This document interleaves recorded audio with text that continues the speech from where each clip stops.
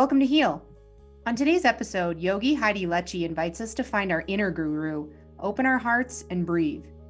In a time where yoga, quite frankly, is everywhere, Heidi and I peel away the marketing, the clothes, the image and ego-heavy Instagram-ready poses, and get real on the mat of what yoga really is about, is for, and can be for anyone, anywhere, of any age.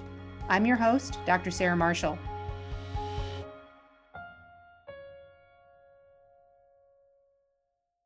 Heidi, welcome to Heal. Thank you so freaking much for doing this. I'm super excited to have this conversation with you. Thank you, Sarah. I'm so glad to be here with you. So thanks for having me on. Yeah. So you're our first yoga instructor. I'm Oh my gosh. excited about that. Hopefully not the last. No. We'll probably, if this goes anything like the conversation we had on the phone, our prequel, we're going to need multiple episodes to talk to you anyways. So it's perfect. Well, I'm excited to share at least my perspective on it and how my journey's evolved through it. So I'm happy to be here. Great. And so what this podcast is all about, what Heal's premise is a giant inquiry into how do we actually heal? There's so much, I'm going to say it my way, propaganda, rhetoric, and really good information out there, but it's like we're inundated with it now. And yoga's become quite popular. It's very accessible for most people in regular cities. Now with the pandemic, I think there's a whole nother wave of online yoga classes. Lots of people sort of thought, oh, I'll never do that. It won't be, good for me, or I don't think I'll enjoy it. And they've really surprised themselves enjoying it, getting a lot out of it. And people have been developing home practices. So there's like this a monumental amount. But then I also know, I'm going to just come from my own experience. Like my first yoga class, I was 4 years old, which is very unusual. I grew up in this hippie Montessori school, and we didn't go play soccer and softball. We did yoga. That's awesome. So I have this experience, but then I notice even still with having been involved in different yoga communities for a long time, I get hooked by, well, honestly, like I don't feel skinny enough to go to a yoga class. I don't know if I want to go up against all the yoginis in there that are going to look better, be better, so like I know there's a lot, and we've also been busting that up. But one of the things I'm really excited to talk to you about is that you've really, you've made a career out of being a yoga instructor, and this being really your life's work, which is not to, to each their own, their path, but many people do it on the side, or they teach a few classes a week. And it's like, you've really studied a lot and gone into in depth. And you also work with people, essentially of all ages ultimately, but you've worked with a lot more people in there. I'm going to say this, you can correct me, 40s, 50s, 60s and beyond. Like, yes, probably 50s to 80s is my sweet spot. Awesome. Yeah. And so that's like, my dad just started yoga a couple years ago, and he's 76 and kind of surprised himself at the difference it made at that point. And I also think that's another misconception is like, well, at this point in the game, yoga ship has sailed for me, so there's just a lot we can talk about. Yes. So a couple things. The online conversation, I was one of those people who didn't want to take an online class, certainly never wanted to teach an online class. And so it's really thrown me into this world. It'll be the 15th will be the last in-person class. March 15th will be the last in-person class that I taught. And while I miss that terribly, I have to say, working very quickly to adapt and realizing because it is my career and, also my income and everything else, highly motivated to get that going, to try to improve the experience. So it actually had some quality to it. And just figuring out, at first I used to describe it as teaching from a fishbowl. It's like, I felt for like the comedians in the world during this time, like there's zero feedback, right? You're not getting any interaction. And so I was like, so that's when I decided, I need a separate screen so at least I can have the Brady Bunch view of my students. That helped enormously. So anyway, adapting, and I've come to love parts of it that I never thought I would. I get to chat with my people before and after, and lots of email communication and sometimes phone conversations, and having some students I hadn't seen for over a decade join me again because they'd moved out of state. So there's all of that. And then the accessibility piece has I think always been a passion for me. I came from a sports background where I, did the pain for gain and, sort of just push, push, push. And that I figured, I guess I never thought my body would break, but I would somehow get stronger and then better at it. So it was bigger, better, best. Growing up in the 80s was really the crux of my schooling years and high school. And I was feeling a lot of pain by the time I was late teens, early 20s. I had dislocated a shoulder 5 times. I mean, I was I was a bit of a mess. Yeah. And I tend to be hypermobile. So I had, some joint issues, SI joint issues, and just, I thought pain honestly was kind of a normal part of life. So it hadn't occurred to me that it's not normal to wake up, even as a young one, with some pain. So when I entered into yoga, I realized that, wow, this really clicks in with me. And I had amazing teachers. I was trained through Desert Song Healing Arts Center and Mary Beth Marcus, and just amazing teachers that didn't necessarily want to box me in to one way of thinking, which I have to say, as I became a trainer of teachers eventually, super important. Like, to me, that felt like, okay, I'm in this to get the deep understanding of some of the philosophical roots. They were alignment based, so that interested me. And then to be able to branch out beyond that and learn for myself, and that was encouraged. Yeah. So that was wonderful. And the accessibility piece, because I was sort of a natural Gumby, there's a twofold answer to this on my perspective of, I wanted everyone at every level to be able to experience yoga. And it was crazy to me to think that that wasn't the norm. Mm-hmm. Secondly, because I had a body and certain poses that easily went there, I started to realize pretty rapidly that just because you can do it doesn't mean you should do it. Yeah. I have the hypermobility without the strength. And so, right now, there have been other times where it's different, but I just do have a lot of natural flexibility, so I can get myself there, but it's not can I hold it? Can I, I've noticed there's an imbalance in my own practice in that. Yes, and we will tend to lean toward what is already easy for us in our bodies. I mean, and that's true for our psychology as well, right? And our lives. Exactly. Yeah. So it's just a micro experience of what you're doing in life. And so when I taught intro to yoga for years, I would talk to people about this. I was like, so just know that your personality is going to come to your yoga. and whatever you're already doing, you're going to probably exaggerate that on the mat. So I'm going to encourage you. How you do anything is how you do everything. Yeah. So I'm going to encourage you, if you tend to be more lethargic or less wanting to experience the feeling of strength in your body, that you do it wisely, not from a pain for gain perspective, but that you explore that. And if you tend to be busy mind and type A and go, and you're already doing exercise and practices in your life that beat up your body, then I invite you to really let this be a place to restore you and sort of reclaim the body's need for healing, for slowing down, for actually being able to be with your mind, even though it's the monkey jumping around in there. So so I always thought of it as a balance to who we are. And then eventually it went from just recognizing that just because we can doesn't mean we should, to really exploring just the safety in general of what our idea of advancing yoga poses do to us and for us. And maybe some of the promises that were given in the original texts and I'm talking just in the last 100 years text, not the ancient text, aren't necessarily, especially for Western bodies, aren't providing what they're promising. So that the long-term range, because it took about 20 years for a lot of people to be doing yoga in the West, for us to have any even anecdotal gathering information of hips are getting hypermobilized here. We're having some issues with SI joint, ligament looseness. We are taking the body anatomically in ways that hadn't really been looked at from an orthopedic standpoint of is the sacrum and the low back really meant to rotate? Is it meant to twist? Not so much, you know?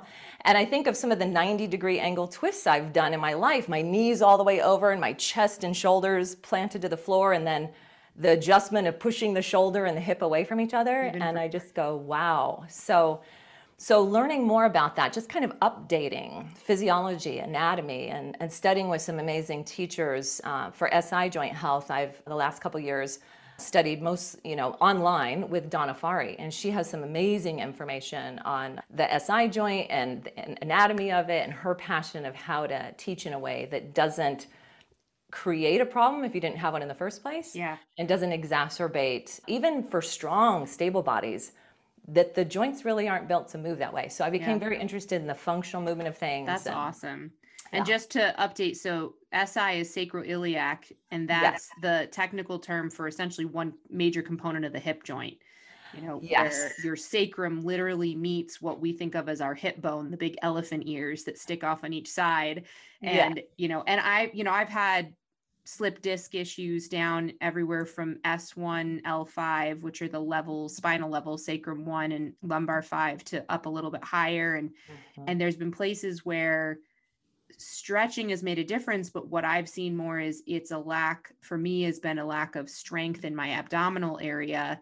And then, healthfully taking care of some of those really deep inner muscles in the hip, like the psoas, and my anatomy is escaping me. You might know better, but there's a couple other like really important ones right in there that I've noticed that's where some of the pathology came out, and I have, as much as I'm a proponent of health, my actual job is to mostly sit at a desk all day long. So I've got to work at combating that as much as I can. And yeah, I've definitely can see that same thing where you can put me in all kinds of twists and my body will go, but it doesn't necessarily equal health. Exactly. And so longevity, long-term outcome, it's like I realized that and sort of there's this also this selling point, and whether it was unconsciously sold that way, but there was a sense that if you reached a certain pose even, or if you could sit in lotus properly, that then it does create an energy lock, so that somehow your meditation would be more enlightened. But there was this pairing of somehow becoming more enlightened, more zen, more connected to some of the yogic philosophies based on the advancement of a pose. And if we look at a lot of the beautiful poses, I mean, I'd pay a ticket to see some of they're the same as ballerinas, they're the same as gymnasts. They're these intense, beautiful, amazing things. And if we look at those careers, they're not longevity-based careers. So how can we separate that out and go, oh, well, this intense yoga pose is going to create longevity and you'll be able to do this when you're 80? And probably a small percentage of people do. But for the most part, when I talk to people who are young and wanting to really push their bodies, and still sometimes I'll find that in boomers as well. But when I talk to people who are really in for it, for like, I just want to tell them, and I train teachers in this, just know the how you're doing it, the why you're doing it, so get clear on why, and the outcome, the probable outcomes of it. So if you haven't answered those questions, think about it. And then if you still want to do the beautiful ballerina, aim of gymnast pose, then just know that you want to engage as much intelligent support as possible as you go for it. And it's probably going to have an expiration date. Yeah. So just like if you want to do that because it's fun, it's exciting, you feel good doing it, but just know that's the reason. It's not going to build longevity for the labrum in your hip. It's not going to build longevity for the way the spine's meant to bend, or even what you need in a regular life to be active and have a full life. Well, this brings up a really awesome question that I don't know that I've ever thought about as somebody who, and admittedly, I am deficient, we'll call, in a daily discipline practice and even really a regular practice. Yoga is something that has been in my life as a background conversation that sometimes rises to the surface and then goes back. And it's something I've always loved. And I have a predilection towards vinyasa, but I also love high energy, fast paced things in life. And so often I've had teachers say, you should spend some time with hatha and slow down and actually being with things. And I'm like, but it's perfect to bring that balance in for me too, But why yoga? Like if not that, if we're not like, okay, what's my next Instagram, post I'm going to throw up there, what are some really potentially good reasons to come to yoga? Like, what do you see where it really can make a difference for people? Absolutely. I also like to delve into the neurology of what's happening when we work with yoga, when we practice things that are just a naturally built-in part of yoga: mindfulness, presence, the big keys to reducing overall anxiety, maybe first just in your nervous system, just to try to, I talk about like, let's walk ourselves back from the cliff here, because it's going to take a little bit to even feel comfortable being still. Yeah. And that's okay. Like fidgeting's okay. Having your mind start to race as soon as you start to be quiet with it. So to me, it's a complete life skill building practice. And if you want to delve into the depths of the ancient philosophy, there's a lot there. I've studied quite a bit in the yamas and niyamas. So it's kind of the ethical precepts of how to engage with yourself and how to engage with the world. But just to be clearly honest, though I've studied with the teachers who are amazing in the Upanishads and some of the ancient texts, that never really lit me up to like go kind of aim for sort of PhD level information on it. But what did light me up is recognizing that these principles were meant to be accessible to all. So it wasn't necessarily, I mean, I guess historically you could find a caste system piece to it, but and women weren't a part of it. So it was yeah. I mean, there was all that. So don't get me wrong. There's a big piece that it was, elite in its own weird way. But as it's evolved and been expressed out, especially I think in Europe and in the West, is that this was a practice meant to connect you to an inner knowing, to connect you to really knowing that you could find a place beyond circumstance that would feel safe and that would feel peaceful, and that you weren't going to be necessarily pulled by the whims of the world always. And I've definitely shifted my thought process from some of the texts on enlightenment. For me, I'm just a very practical, where it really hits the ground. How do we use this now? So I don't know if any guru or any teachers ever found enlightenment. I'm always thinking if they've said they're enlightened, I doubt it. So it's one of those things, right? Yep. So and I also sort of have this spiritual notion of like, hey, we're here as humans. This is the full spectrum of humanity. This is, this isn't about perfection. And so, the upside of why I think everyone could get something from yoga is learning to allow the breath, not even like retrain and force the breath, because boy, that's a cultural thing. Like I'm going to go in, I'm just going to bully the breath into this bigger diaphragmatic breath. But to learn really how to, for me, it's become how to partner with this physiology, with this vessel that I get this lifetime. And how can I start listening to it? Because boy, it's wise. It's taking care of us with involuntary actions that are incredible. And then how can I start to move into that in a way that keeps me sound? I mean, this last year, if I hadn't had yoga, I don't know. I don't know where I'd be mentally, emotionally. So it's a great stress reducer. Just in the overview, there's tons of research on what it does to down-regulate stress hormones and nervous system. It builds the brain.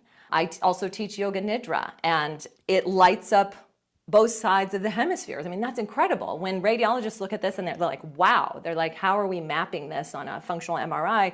What is happening in there? Because they usually don't see that, even with hypnosis, even with meditation.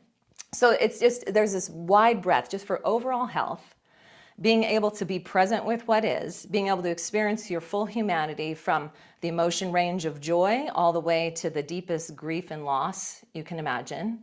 Yoga to me is the tool set, at least one way of going about it, that offers you that inner exploration to figure it out.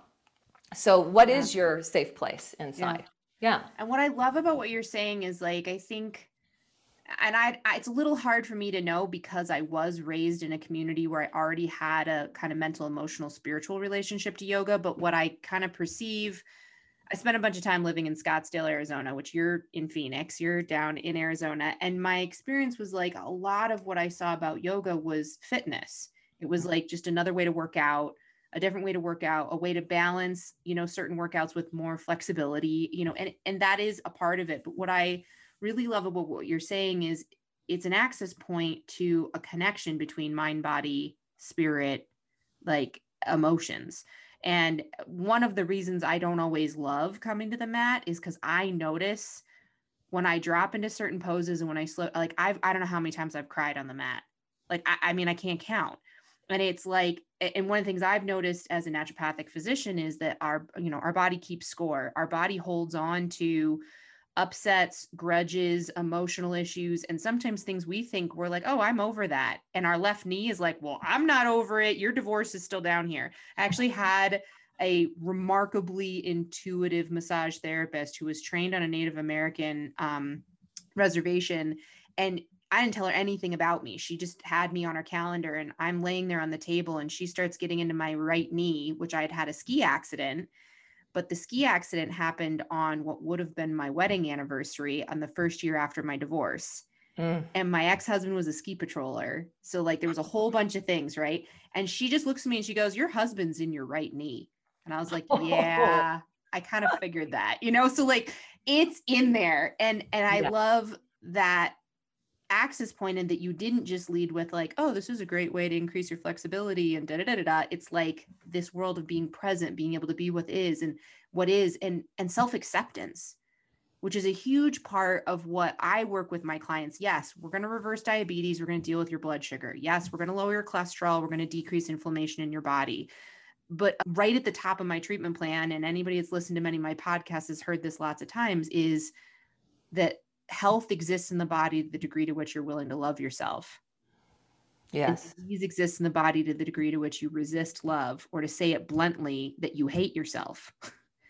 And I noticed that's one of the places I struggle with yoga. Like I want to want it, but then I kind of know I'm going to have a mini version of confronting my demons when I go to the mat. And some days I'm like, ugh, which I'm sure there's work to do around that, to like let that be and not feel like, because I also have a tendency to go into everything hard. All right, I'm doing yoga. I'm going to face the demons. Like I can already hear you being like, Sarah, you could just relax. And I'm like, oh, weird. Yeah, let's just let those demons come up a little bit at a time, perhaps. Yeah. But I totally hear you on the experience of even emotions coming up, and I've explained that to my students throughout my 22 years of teaching, that this is possible, that this will happen to you, some more than others. And I said, and so, I share with them, this is, you might call it cellular memory, you might call it, just stuff that we've kind of stuffed, and it's making its way out. So I always let them know, when we were in classes together, you're in a safe space, just know that it's what's coming up is coming up to be released. And you don't need to go reanalyze it. You don't need to reclaim it. You don't even need to figure out always what it was about, but just to let it clear. And yes, this freaks some people out. And I do notice when I put people into maybe their first Shavasana, which is final relaxation, that people who have that moment of deep in themselves where the chatter may fall away and they're left with sort of that can be very confronting place of just with themselves and what that means. And maybe it touches that place of vulnerability where maybe they don't have a self-love relationship. Maybe they don't, and there's a lot there to unpack. And I always recommend, counseling as well. Certainly it's not the end all be all fix.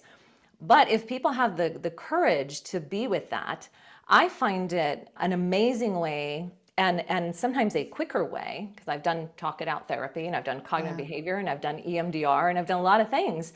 But especially as a maintenance or in conjunction with counseling, I think it's amazing. And one of my very good friends is now a therapist, and she's a yoga teacher and she does EMDR. And so she does the combination of getting in your body, and how we've shown in research how much easier or seemingly maybe more efficient that people move trauma out when you add in Yeah. a physical component.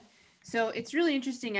Oh my God, my brain. I want to say so many things. So one is I've also seen that too as like, because, I have clients that come to me with physical illnesses and specific like biochemical imbalances, but almost always there's a conversation about rough divorces, difficulty through childhood, that stuff, stuff's happened to all of us, all of us. Yes. And in all of the, in addition to my naturopathic practice, I worked as a transformational education coach. And in that world, I just came to realize as hundreds of people came across my courses, it was like, everybody's got their stuff, and for some people to do the work cognitively in their frontal cortex of full awake awareness was too much or more than they were ready for, or not even helpful. And that's where I actually say that dream time in our sleep and some physical movement can be our body's gift to us to help us work through some difficult things where we don't even necessarily have to process it consciously, but we can still heal it. And the work that can be done just physiologically, cellularly at that level. And yoga is absolutely a huge tool for that. And the other one I was going to say, in one of those courses, there was an exercise where we were with a partner that was somebody we didn't know. And we were supposed to just spend 2 minutes with some upset, something that ticks us off, and just like nonstop, blah, blah, blah, blah, blah, blah, blah, everything is happening. And while we're sharing our upset with our partner, notice how we hold our body. What are we doing with our hands? What are we doing with our feet? What are we doing with our body? And this was the very beginning of me becoming aware that when I'm really angry, I cross my arms, and this isn't a body language thing. It was just something in my body, and I tighten everything. For me personally, when I'm upset, I want to bear down and constrict. Mm-hmm. And so then in the next part of the exercise, they said they wanted us to recreate the same complaint, but just do something different with our body. Sit in a different position, change your arms. Heidi, I couldn't come up with the same level of upset. Like, it was actually connected. My body needed to be doing something. I was like having a hard time being upset in a different position. Wow. And I've now become aware of this. That was like, I don't know, 12 years ago. And I notice when like I'm in a fight with my partner or I'm upset and I want to be stubborn, and they're like, oh, give me a hug. I don't want to give them a hug because I have to change my position and I won't be as upset anymore. And it drives me crazy. But that was the first time I really connected how much it is way more than a thought process. There's a structural process that goes along with it. And when we, in lots of ways, whether it's just take on physical activity, learn a new sport, learn martial arts, like any Tai Chi, yoga, there's so many different ways. When we start to interact with our physical body in a new way, it can literally grant us access to new ways of being, new ways of thinking, letting go, and also discovering new ways of emotional expression, like this whole, and there's hardcore neuroscience behind all of this, of how that happens and why that happens. And we've discovered that, like, yep, we really are all one big thing that's interconnected, in every way. Yes, fascinating. I love that story about changing position. One of the sort of interest paths that I'm passionate about is the study of fascia, and looking at the interconnection. I think of it as the matrix in the body, and I even think of it as like, maybe that's the part that reaches out and feels what's going on around us. It's like sort of tied into the woo-woo of energy fields, like, why does the hair stand up on the back of your neck when you don't see someone, but you can feel it, So I think of this fascia as this really, fascinating, still figuring out, of course, aspect of ourselves. And I've mixed that into yoga because I've studied with Tom Myers, a little bit with Robert Schleip, and they're saying, yoga is wonderful for all these reasons, and it misses remodeling fascia for all these reasons. So interesting. You get a little bit of it with the vinyasa that you love. You get a little bit of it with the kind of hopping and bouncing around, but adding it in for folks that are in, not in a place to hop back and forth in maybe an Ashtanga class, getting some bobbing around, getting some spiraling moves around, because even our exercise programs, which I find fascinating, and I've done it all from aerobics to weightlifting to, all kinds of things, that they're very linear. A lot of them, very linear in their movement. And I have a teacher, Doug Keller, that I've worked with for years in the therapeutic elements of yoga. And he says, think about your day. You get up, you walk your linear walk. You eat your food, you brush your teeth, everything's just kind of on this path of straightforward. And then you walk to your bed and you lie back down again. So it's like your entire day has been spent in this very sort of two planes of action that you can experience. And he's like, and that's what the fascia stuff is all about: variety, variety, variety. And now they're looking at the research of sort of what you're talking about, of showing how every cell, and how there's now a study of spatial medicine, of functional biomechanical medicine, which is That's fascinating to rad. me. They're Yeah. pulling cells out and they're putting them in so one of the studies was pulling out milk duct cells, and they put them in a little petri dish, and they're just there on their own. They give them their nourishment, they live, they're fine, but they do not perform their function. You add a little bit of fascia in there, and it's something that it grabs onto, and it starts stretching itself out onto the bridge gaps of the fascia, and it starts producing milk. So you That's think about crazy. the cells in your body. Okay, so we feed them the right things, we meditate, we get Yeah. our stress levels so it's more eustress instead of negative stress. Yeah. It's kind of that positive stress cycle that we want. And then if we're not approaching movement from often, variety, get funky, get loose, circle around. I've been adding Twyla Tharp's work into my classes. So we just bob around and dance around, the choreographer that's teaching people how to move well through their whole life. So just, getting a little silly with it, because part of exercise, let's face it, is trying to look cool while you're doing it. Yeah. So very really, organized and orderly, and yes. And you see children, there's a certain age, they stop moving like the little goofballs that they are. And it's such a sad thing to me. Yeah. So getting adults to do that. And if we get into even like, because I've been exposed to Qigong practices, and one of the most fundamental Qigong practices is what I think is called shaking the tree. And you literally stand on your feet, and you can either leave the balls of your feet down or not, and you just bounce. And at first, and I actually did a Qigong retreat for 3 days where we chanted and basically bounced. I don't think we did much else. And I mean, I was high by the end of that. Like, the crazy, amazing things were happening. My intuition was going up, my sensitivity to everyone.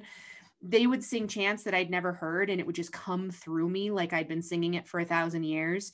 And these, and initially, and this was a group of us, we were all naturopathic students, so we're a little funky to begin with, but we're still with our other classmates, so that need to want to look good. So the first 2 hours that we were there, everyone's like trying to shake their whole bodies and do the movement while still looking good. And you just can't, you got to eventually we got into letting our jaw go, letting our heads bob. The biggest thing I noticed is I had to wear a sports bra because my boobs started to hurt. So I was like, oh my God. But actually there was a point, because I did it for so long that weekend, that after 6-7 hours of accumulation over the weekend, I had these red patches coming to the surface as histamine was releasing, and then resolved. So it was like my body was letting toxicity go through the process. And that's an access point to fascia. And then also us naturopaths, we got trained a lot in lymphatic movement, which is actually the same conversation. And in old school naturopathic medicine, 100, 150 years back, the discussions about lymphatic movement was a really big deal. And we now know the lymph is where a lot of the immune system hangs out, and it's where a lot of toxins can get clogged and stuck. And that's all interconnected with also the fascia. The fascia is almost like all the fibrils that allows the lymph to move around the body. And we think that's a major source of our communication. Cell to cell all happens there.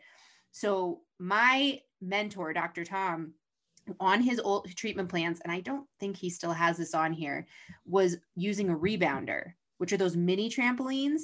And he would have everybody do 10 minutes a day on a rebounder of just bouncing. And I even remember as a kid how much I loved trampolines and I loved bouncing. There was some high I got from it. And then I think about typical tribal practices. Yes. They almost always would have chanting, spinning, circular dance movements, and lots of bouncing, lots of foot pounding and using your body as a drumming instrument. And I have immediately come to mind some of the Native American dances that I've seen, but you see it in Africa and you see it across all cultures. And it used to be embedded, and it was a part of our spiritual traditions, but yet we now have learned how much that was right in alignment with health, which was kind of always the thing, was our spiritual practices were what generated aliveness and vitality and health. And it was all interconnected. And we have totally lost that. I'm sitting on a yoga ball right now. This is my office chair. So I kind of like immediately, nobody can see this because we're not using the video, but I'm bouncing over here and like, and it's made a difference last 4 years. I roll my hips around. I move around on it more in between courses, Yes. in between clients. But it's not enough. I'm sure I can do more, but there's some things I've worked on. Well, that's awesome. You're touching on all the things that I'm adding over the years that I am fascinated by, I'm finding good results with. And that's one of the things that's kind of made sure I wasn't boxed in. I never dropped into one form of yoga.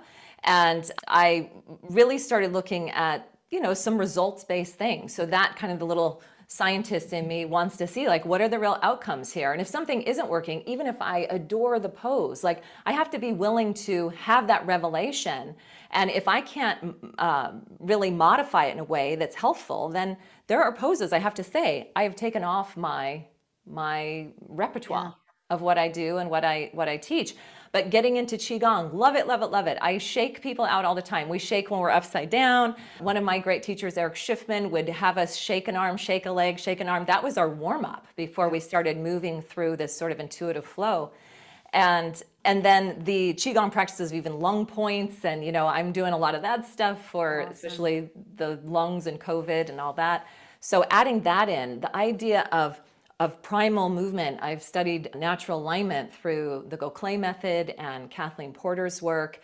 And they look at, and they go and have studied in these cultures that are more the hunter-gatherers even. Like there's the anthropologists studying, like, what are they doing? So yeah, they still sit 10 hours a day, approximately.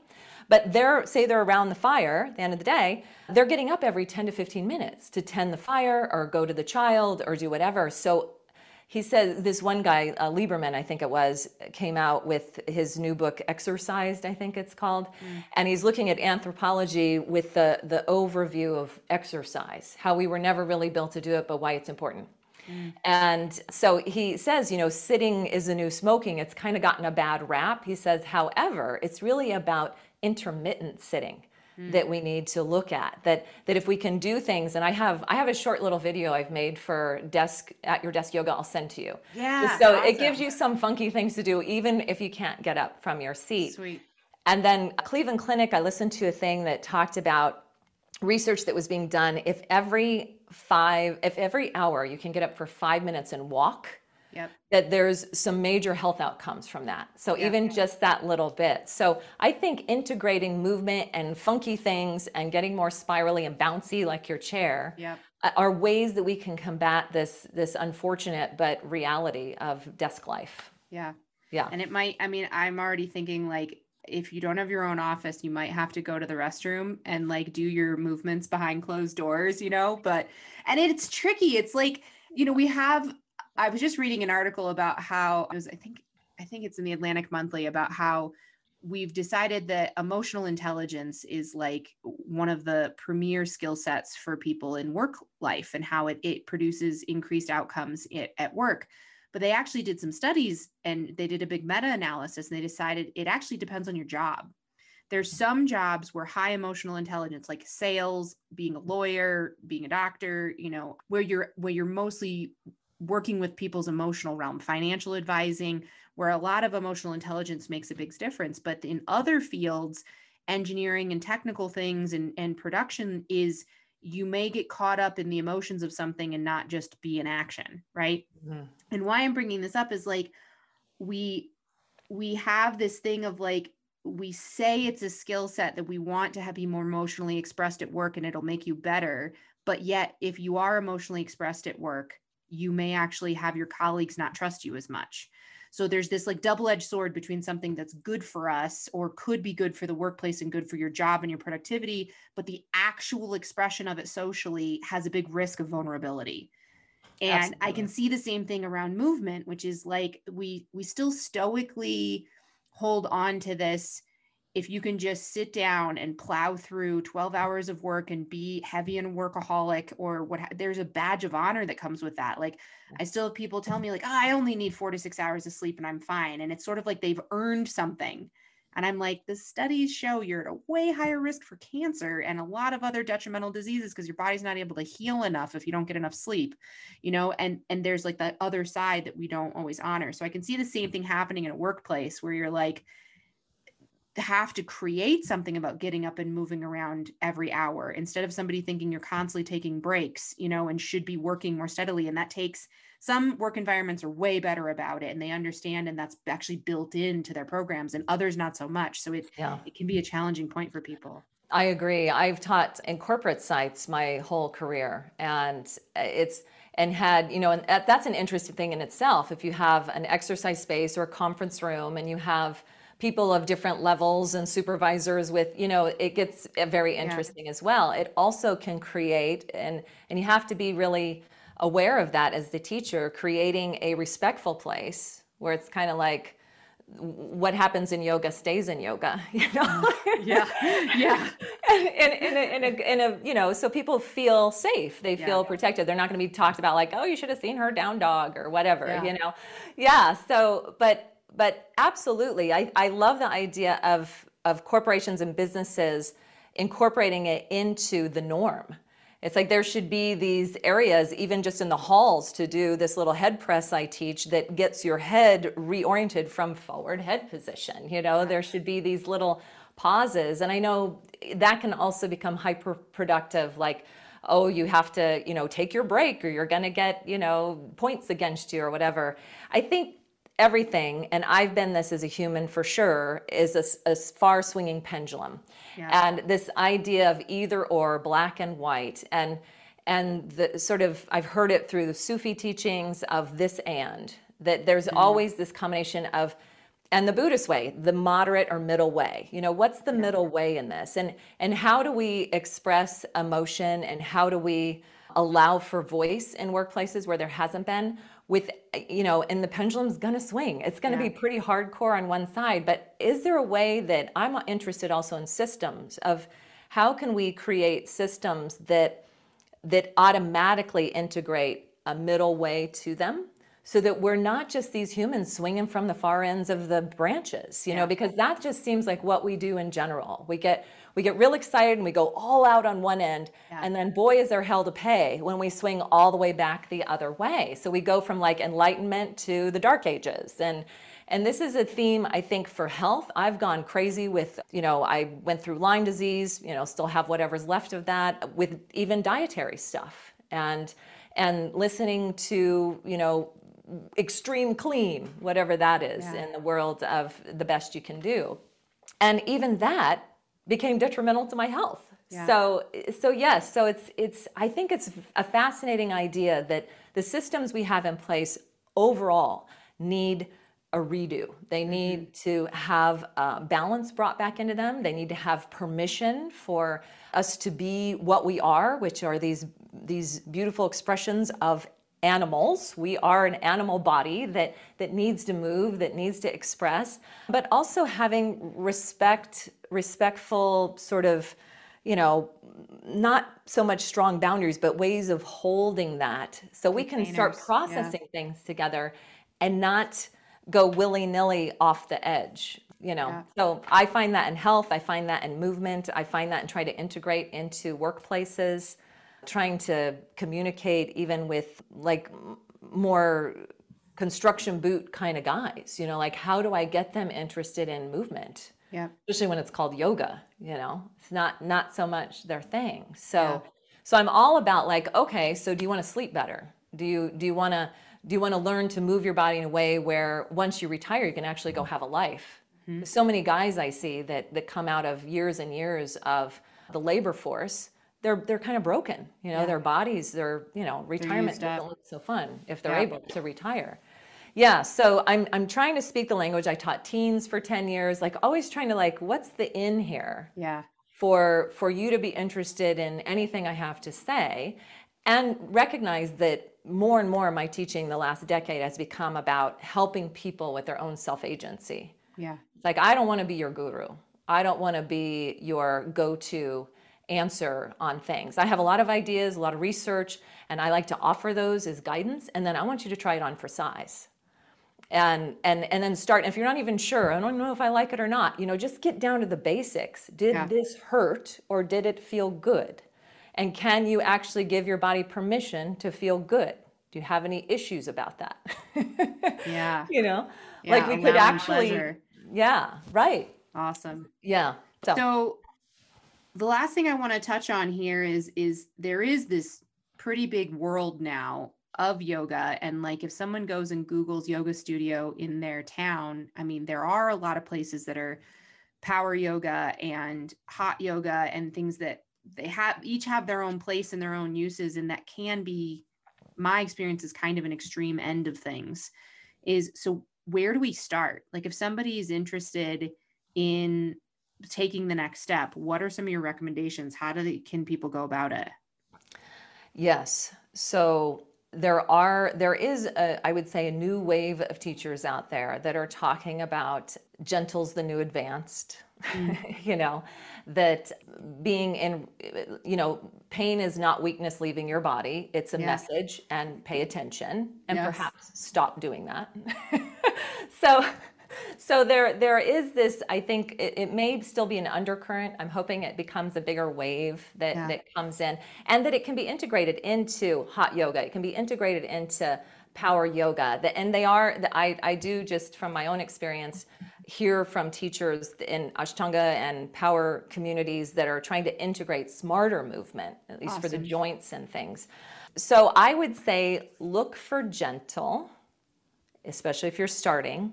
And know that if you're connecting to a power studio or an Ashtanga type studio, that's going to be a tough one for a body that hasn't moved for a while. Yeah, even in the beginning sense. So, like you were talking about the hatha, the more gentle, the sort of, you might find therapeutic yoga teachers who actually can call it that. It's a very specific thing. If you are actually you're a recognized therapeutic teacher. I've studied a ton of therapeutics, but I do not have that under my belt to actually say I teach yoga therapeutics. And my mom was a counselor, so I'm a little bit weird about that anyway. I don't know if I want to call it therapy, so to speak, but I respect what they're doing. So it's, and you interview the studio a little bit, like call and see. Try a free class here and there. Basically my online classes, I teach 7 a week, and I am really taking mostly, some of it's through Desert Song, but my class is Yoga with Heidi. I've been doing it through referral, so that people who connect with me, I want to connect with them. I want to have a conversation. I want to always be in contact, like, how'd that feel for you? Do you need variations? If you want a recording, I'm going to tell you what to watch out for because you've told me about what's going on in your spine or your knees or whatever. So it's partnering, I think, and it's not easy, like, because so much of it is just the blanketed fitness model still. So I would say, just even in a fitness model type hatha studio, go for gentle. Let them know your health considerations. Once we're back in person, if your place is already back in person, I would be conscious of adjustments. So maybe telling people, especially if you're coming in with health considerations or creaky body, that you prefer not to be adjusted, because a lot of stuff goes down with that. And that, you're not there to create a cookie cutter ideal of what the teacher on the mat's doing. So I try to give all my students that permission. Like, I don't care where you go, who you study with, but, take some of these notes with you, that you should never be guided to do something that within you is not good for you. If it is, I would change teachers. And that, having a teacher that gives you options, a teacher that gives you modifications, or at least says, hey, if this isn't working for you, I want you to, I talk about spectrum of movement. You can almost make anything more gentle, but just don't go so big with the movement, So I try to teach the basis of how do you moderate even, kind of a stronger class. So look for slow, look for hatha, look for, classes they're going to take you through maybe an intro. And then make sure that you go in recognizing, I may know nothing about yoga, but I'm here to actually create a listening relationship with my body. So I'm not going to hand that over to someone else. And that, I think, is important, is like keeping your own autonomy and recognizing that ultimately that is one of the skill sets that gets developed, is creating that relationship and discovering, that's something I work on with my clients, is like, if your body was a person in your family, what kind of relationship would you have with them? Do you even talk to them? Do you have any idea? Do you yell at them? Like, what is that like? And this is another aspect of that, of starting to get into communication with your body and recognizing ultimately it is between you and your body, how that goes and how that feels. And I've had clients that have found like yin yoga are places to start. And also I've actually had quite a few clients, if they're already in some sort of a medical community, more and more hospitals are offering yoga, like certain cardiac rehabilitation, cancer rehabilitation, if that suits your world. And what's great about that is it's often already a teacher who's interested in custom tailoring things into that group, whatever you're dealing with in sort of a rehabilitation standpoint. But, I just also recommend trying it out, because there's so much to be gained from when I talk to people about their overall health and wellness, there's certain areas it's easy for them to go to. They're already like, some people are like, I know it's my diet. I'm going to change my diet. I'm used to that. I'm used to food. And like, okay, we can do more work there, but probably where we're going to end up getting the most traction are in those areas you resist thinking and considering as part of it. In that quadrant model of, we have our physical body, we have our mind, we have our emotions, we have our spiritual selves. Which quadrant are you very comfortable in? And which quadrant do you not spend so much time in? And the same thing can be like biochemical. Like some people, they're all over herbs and vitamins, and that stuff is natural for them. And I've had people where they do a lot of work biochemically on themselves, and that makes a difference, but they hit a plateau, or they're not getting what they want. It's like, we got to shift our approach, take a more physical approach and look at it from a different angle. And it helps us get into those nooks and crannies and take things up to the next level. Wonderful. Yes. Because if you're missing one of those, it's like trying to drive your car on 3 wheels. So yeah, totally. Yeah. Yep. And experiencing that and recognizing that, really, I think that is the path, is to gently encourage people to like, okay, and I talk about this a lot, self-talk, self-compassion. If it feels weird to be kind to yourself or say something kind, we do the Heart Math Institute meditation. We do, nice. But I try to bring in like, okay, then just wish yourself well. Can you buy into that? Like, find a language that you can buy into, so your ego and the inner space isn't saying like, whatever, like, or shut up, whatever that negative is. And I explained to my students, for years I had this awful voice in my head that would just, because I was, perfectionist, and boy, it's easy to screw up because that's life, and just would annihilate myself, and I'm the one that hung on to the thing that I said that should have been said better, and I'd replay it in my head. And so I said, I just got tired of it. I think it was in my 30s. I just said, you know what? The one person I can count on waking up for the rest of my life is myself. So I'm going to really hone in on that relationship and make sure that it is a compassionate one, that I'm here to sort of psychologically partner with myself and physically partner with myself. And when people deal with compassion, they get worried they're going to be complacent. So really teaching people that self-kindness has nothing to do with lack of integrity. It has nothing to do with recognizing, oh, I have to do this hard thing, and if I was really nice to myself, then I wouldn't make myself do it. No, that is just placating, and that's we wouldn't do that with our friend, right? So it's about, I think the greatest accountability is having that kind, connected, compassionate, honest voice within you that is willing to say, yeah, we screwed up. So let's be with that a moment. It's okay. Give yourself a little hug. It's okay. And now what can we do to, remedy, apologize, whatever, go and deal with the situation. So that's part of that full spectrum thing, is that it's really this inner work, and get your 4 tires on the ground. And, yes. Yeah. Awesome. And if it's nutritional, I'm sending them, to you and to functional medicine docs and all that. Yeah. To say, check this out, consider it. Yeah. Great. Heidi, this was so awesome. Thank you so much for sharing your years of wisdom and knowledge and study. And, this is just such a great place for people to start. I know there's lots of ways we could have gone deeper into lots of more technical aspects of it. And we may do that at some point, but this was just a great place for bringing this conversation up and the importance of another way of approaching the physical. You know, I'm all about busting up that mythology of our greatest access to health is just, you know, diet and exercise. And we don't really define what that is. And we don't really talk about the nuances. And so this is just a great way to introduce something other than that for people. So thank you. Awesome. Well, thank you. Yeah. And I just encourage people wherever you're at, like we were trying to say, where to start in yoga, but just start moving. Yeah. Start, you know, moving in ways that, you know, roll your shoulders around and breathe more deeply and bounce a little and do the things. Yeah, wiggle. Yeah. Just become a little more in the wiggle move. And then, you know, branch out if you're, I'm still online. So if you're interested in connecting with me, that's possible. And there's just wonderful teachers out there. So finding and all your information will be directly in the links, the show notes on our website, and we'll have all that so people can get access to you. And thank you so much. Thank you. Okay. Such a pleasure. Till we get to do it again. All right. Thanks, Sarah. Inspired by the success of Heal, we are now a community of over 3,500 incredible listeners. We will be launching some courses and workshops in 2021. Be the first to know about them and other bonus tidbits of knowledge by joining our mailing list at sarahmarshallnd.com. Thank you to today's guest, Heidi Lecce, for elegance and rigor. For a full transcript and all the resources for today's show, visit sarahmarshallnd.com/podcast.